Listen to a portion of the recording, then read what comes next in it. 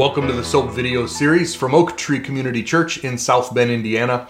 We are almost to the end of the book of Jeremiah. We have two sessions left, right? Yeah, it's always good being almost done. Yep. Yeah. So we're going to be in, here's the big overview. We're starting in chapter 45, and we'll go through 52 Right. over the next two sessions. Right. Okay. But out of those chapters, all of them, except for 45 and 52, are just prophecy about foreign nations. From 46 to 51, it's just God through Jeremiah pounding. Yeah, that's a good, because I was going to say, sometimes prophecy can be good and sometimes bad, and I think it's all the way bad. This is pretty much bad. So we start with some really neat encouragement. I definitely want to take some time in 45, and then next time we'll end with chapter 52, which is more historical narrative. But the in-between, it's just a lot of... So let's back up a little bit. So where we're at this point is Jerusalem has fallen at this point. So we think, oh, we're finally done. But we're not, because there's always a bunch of cleanup. Yeah. And last week, King Nebuchadnezzar gave Jeremiah choices, which was kind of odd, right? Yeah. Because everybody else is dying. Yeah. And with no choice. No options at all. You get choices. Where do you want to go? And we'll help you get there.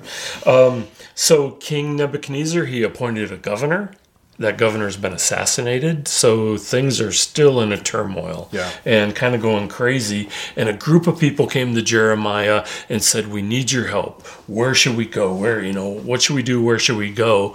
So Jeremiah said, well, I'll pray to God. Praise to God. 10 days later, you should stay in Jerusalem. So they immediately take Jeremiah and they go to Egypt, right? So nothing good is going to happen there, and that's what we found out last week. And along with Jeremiah was Jeremiah's friend that went, and you always pronounce his name different than I would pronounce it. Baruch. Baruch. Yeah. It means be blessed, actually, which is really it's interesting as we come into chapter 45. It means be blessed, or like in the song, blessed be the name, of the phrase, blessed be the name. That would be the blessed be. Oh, nice. The blessed be is Baruch. So you should remember him because he's the one that actually wrote down everything Jeremiah did and then took the scroll, went before the king, and was reading it. And as he was reading it, King Zedekiah would cut off the piece that he already read and throw it in the fire. Yeah. So in effect, he took the book of Jeremiah and burned it. Yeah. So Baruch. It comes from the same root though, because Baruch means to bless, and Baruch is blessed be or be blessed. So we're close. Okay. That guy. Yeah. Stupid vowels. Yeah. He went and wrote it down again. Yeah.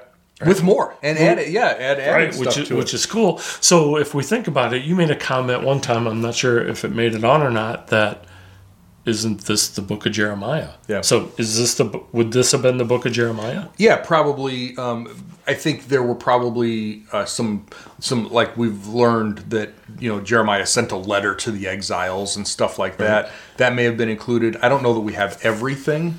We may have everything, but I don't think we can definitively say everything that Baruch wrote down is what we have. But a lot of it, I'm sure. Yeah. So this chapter 45, is all about Baruch. Yeah. Did I finally get it right? Yeah, you got it. All 5 verses. It's the shortest chapter in the whole. Back to fun facts here. Jeremiah, even though it is shorter in by number of chapters, it's only 52 chapters. Yeah. It's longer content than any of the other, let's say, prophets. Okay, so it's a long book. Lots of verses in this is the shortest chapter, 5 verses, and it's all about this guy. Yeah. So here's verse 3, and this is God saying what this guy had already said.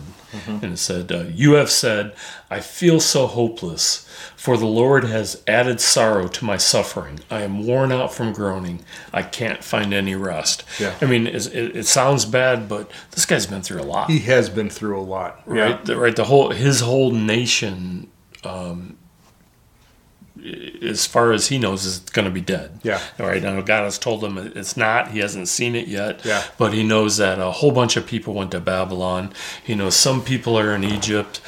He's been working closely with Jeremiah. There's one bad message after another. Right. I mean, it had to have grown heavy on him.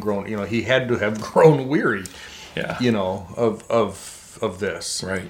By the way, quick note: verse 1 says that this happened in the 4th year that Jehoiakim was the son of Josiah was ruling over Judah. That 4th year of Jehoiakim has shown up a lot in Jeremiah. It's like we keep coming back to that year because that was right at the beginning. This is the 605, right at the beginning of Nebuchadnezzar's reign when he comes to take Israel, or Judah, the first time. Yeah. So every time we come back to this happened in the 4th year, this happened in the 4th year, this happened in the 4th year, we're talking major beginning of this whole thing. So that means that Baruch here, even very early on, knew what was going to happen. It was getting tired. Right. So they hadn't ripped up the book yet, burnt it yet. They hadn't. A lot of these things hadn't happened yet, right? And he's already saying, "Oh man, what is this world coming to?" Right. So God responds with, "Dude, I'm in the middle of executing my plans, right? I'm in the middle of tearing down Jerusalem. I'm going to tear down the rest of the world," and that's what Daniel alluded to. That will hit some this week and then next week. Yeah. And he said, "And you're looking for great things? Yeah. Isn't that a little too much?" Yeah. Yeah. And that was a little harsh. Yeah, right? but it's still encouraging because there's the aspect that sometimes we are afraid to make our feelings known. We're afraid that God's going to zap us if we tell him what we really think or whatever. And here he is just pouring it all out, and God listens. Yep. And God responds, and he says, "Hold on a second. You're not seeing the big picture. I am at work here. I know what it looks like from your perspective, but don't forget that there's another perspective." Right. And then he also says to him, "I'm about to bring disaster on all of humanity, but I'll allow you to escape with your life." Yeah. Right. So there is definitely grace. Yeah. A ton of grace. And Baruch was not doing this because he was a bad guy. He was not a rebel. He truly wanted what was best for Judah. He truly wanted to honor and serve God.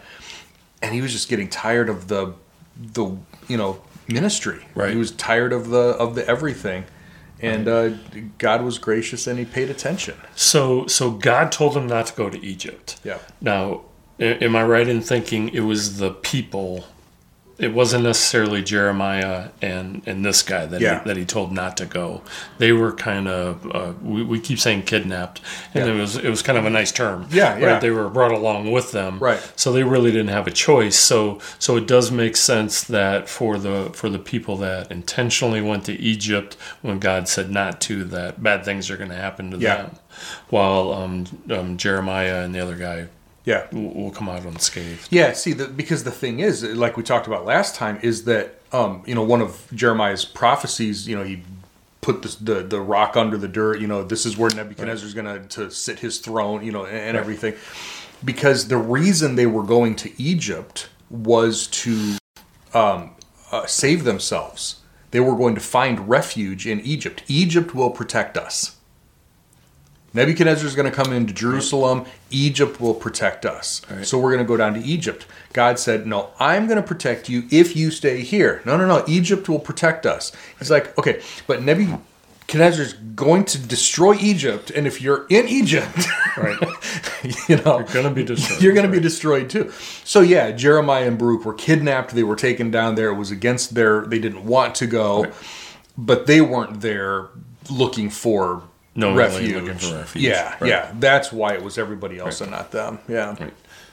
Okay, so now we hit chapter 46. Yeah. Right, and we have at least 5 chapters, if not more. Yeah, 5 or 6. Of bad things are going to happen to this nation. Bad things are going to happen to that nation. Yeah. So we see God kind of taking care of all of his business at once. Yeah. Right. Yeah. So a couple of things. First of all, there's going to be some very specific names mentioned, specific countries or cities, and we can put it up on a map here. We can show you that it's going to be Egypt, there's Babylon, there's modern-day Jordan, there's Persia and Iran, there's Syria. Basically, everybody around Israel. Right. Everybody around Israel is going to... So is this even back to the Promised Land time? Some of the people. No. This was all still going to be. Well, I know it's future. Yeah. I know it's future event, but I can't think of anybody in there. The Philistines. The Philistines. Yeah. Yeah. So they were still there. David subjected them when he was a king, and Solomon still taxed and everything, but they never wiped them out. They were still sort of like a thorn in the side of Israel. But they're one of the nations that God does deal with, and is he dealing with them because of what happened previous? Oh yeah, partially, yeah. Okay. Yeah, partially. Sorry. I totally botched that whole question, but I think you get the idea there. Yeah. Right. A lot of these. So, for instance, when we get over to chapter 48, for instance, 48 and 49, at the end of this week's reading, we have Moab, we have Ammon, we have Edom. Okay, Moab was basically a cousin. Okay, so Abraham's nephew Lot, right, and his daughters, when they escaped Sodom and Gomorrah back in Genesis 19, his daughters, when they were hiding out in the cave, got dad drunk, and they both became impregnated, by their drunken father Lot. Right. Well, their sons were Moab and Ammon. Okay. So those two are cousins, and then they're cousins then of like Isaac and Jacob, and so they're Israel's cousins. They're in modern day Jordan. Okay, so if you think of the map, you're just on the other side of the Dead Sea, basically, right? In fact, Amman is the capital of Jordan. It's still, you can still trace some of its name back there, right? Edom was Esau, Jacob's twin brother. Esau, right. His family down there at the southeast corner, still sort of modern day Jordan. You're getting into the Arabian Peninsula a little bit, where Sodom and Gomorrah and stuff were destroyed. So you're talking about these groups over on the west side. They had been torturing Israel since Israel came out of Egypt. As they're wandering around the desert, they come up to go into the Promised Land after their 40 years in the desert. They say, "Please, can we cross through your territory, through your land?" Moses asked them this. This was 800 years before Jeremiah now. Right. "Can we please cross through your land?" "No. We will stay on the highway." "No. We stay on the road. We will not take even a grape, and if we do, we'll give one back. We will plant, we will do anything if we can just cross through your territory." "No." And then they attacked them. They attacked Israel. And then Israel got into their land, and they were constantly. So Obadiah talks about Edom. Nahum talks about these countries, these nations. So, yeah, we're talking long centuries of oppression against Israel. Damascus is up in Syria. That's it's on its way to Nineveh, where Jonah talked about. These names show up all over the prophets. Right. So are there any groups of people that should be on this list that aren't on the list? The one that surprises me, honestly, is Lebanon is not on this list, which is due north of Israel. Lebanon is still a problem. Okay, Hezbollah is up there as a terrorist group. I'm surprised that Lebanon is not on here. We do find them in other prophetic books. We find them mentioned. But Lebanon is sort of between Israel and Syria. So the fact that Damascus is mentioned, I find it interesting. You would see Tyre and Sidon. The cities of Tyre and Sidon would be in modern day Lebanon. Okay. So I'm surprised they're not in here, especially because there are a couple of nomadic groups from the Arabian Peninsula, Kedar and Hazor. We know almost nothing about them. Why did they get in here? Right. We're not told. Why is Elam in here? Persia, Iran? We're not really told. It just says here's going to be what happens. Babylon makes sense. Egypt makes sense. Yeah, right, You know, even right. Damascus to a point makes sense. Some of these other ones were like, Right. So I see a couple big points in each of these chapters. They're all completely different, but there are some similarities in there. There's a nation, a group of people that are named. Then God says what's going to happen to them, and then God gives some prophecy on, what's going to happen is prophecy, but then God gives more prophecy on what's going to happen to them in the future. Yeah. So you kind of have to read it with that thought in mind. So in other words, Egypt's going to be attacked by King Nebuchadnezzar and an army. He's very specific on who's going to attack. Egypt will be utterly defeated.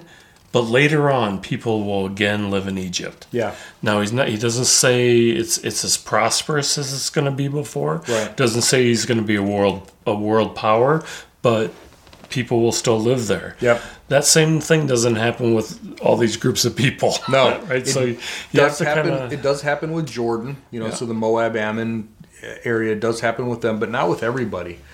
I find it interesting that as nations, or as, you know, whatever, the Moabites, as far as I know, don't exist anymore. The Ammonites don't exist anymore.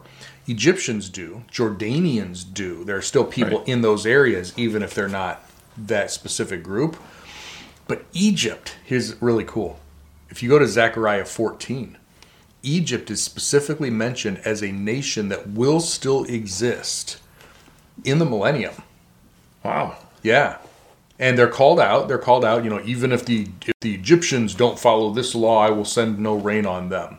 But they're still there as an intact nation, whereas some of these won't be. Yeah. The descendants of Israel are specifically brought out. Verse 28, I will indeed discipline you, but only in due measure. I will not allow you to go entirely unpunished. Yeah. Right? So not only, I mean, Israel needed to be punished too, so do these other nations. It's like God is wiping the slate clean. Yeah. Yeah. Or mostly clean at one period of time. Yeah.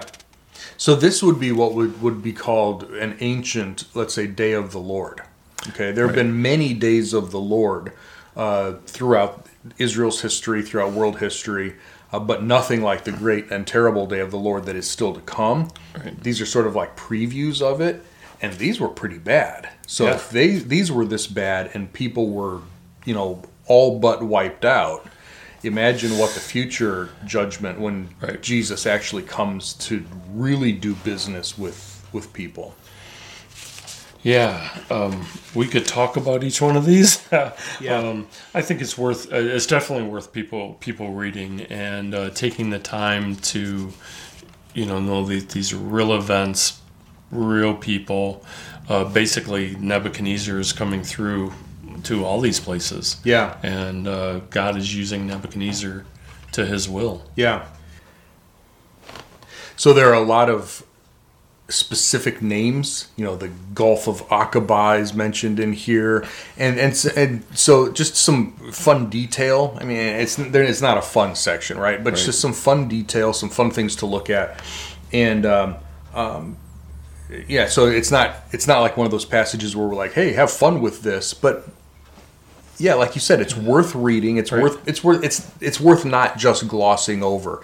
These are real judgments, real people that God was talking against, and He pulls out some of the specific things that He was judging them for. Right. And so it's not that He has to for us, right? Yeah, but it is nice to know we have a just God. Yeah, and is doing it for a reason, not just a whim. Yeah. Yeah, there's some, and because it's somewhat poetic and it's prophecy. There's some interesting turns of phrase. There's some interesting, ways that God puts some things in here. So don't consider this. I know it's easy to look at passages like this sometimes, and we're just like, just sort of gloss over it.